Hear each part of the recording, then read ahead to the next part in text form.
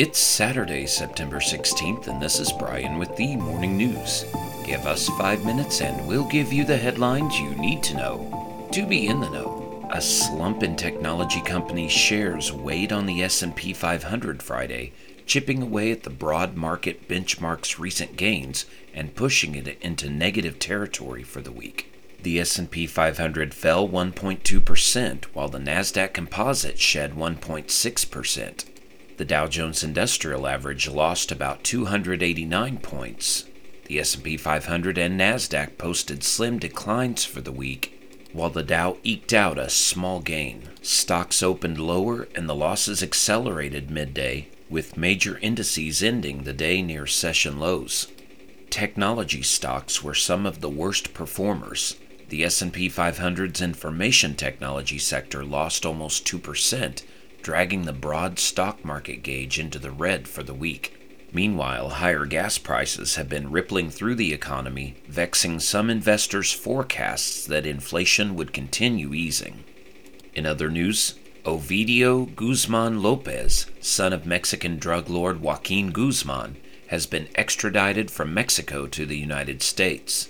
The extradition was a result of United States and Mexico law enforcement cooperation, said Attorney General Merrick Garland on Friday as he referred to Guzman as a leader of the Sinaloa cartel. This action is the most recent step in the Justice Department's effort to attack every aspect of the cartel's operation, Garland added.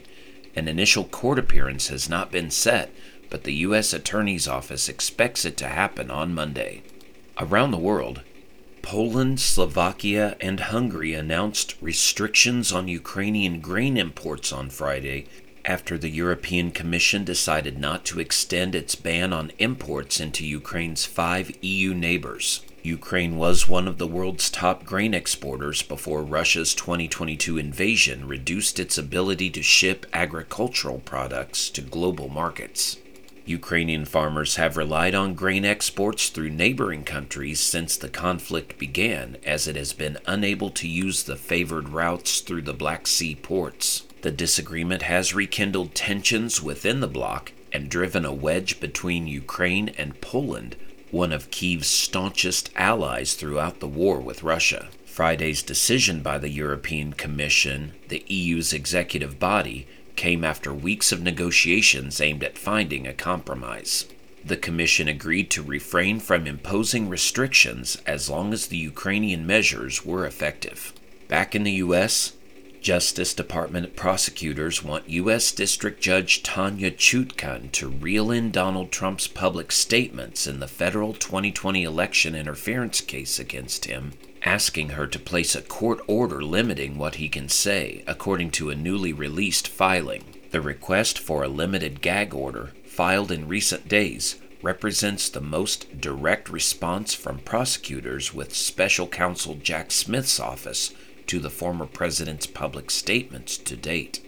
The Justice Department said the order is needed to protect the integrity of his trial in March.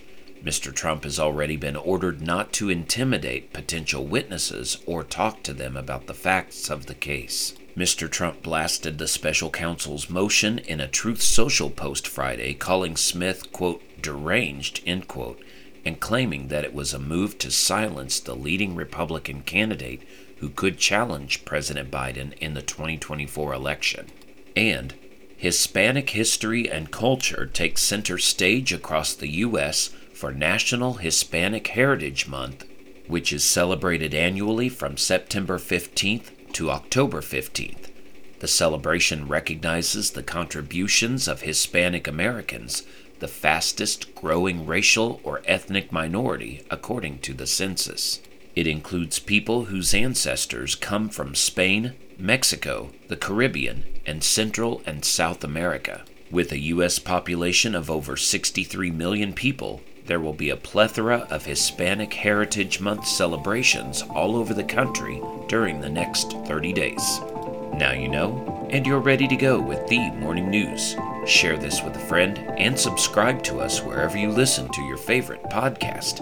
You can also sign up for our newsletter at themorningnews.com. Thank you for listening.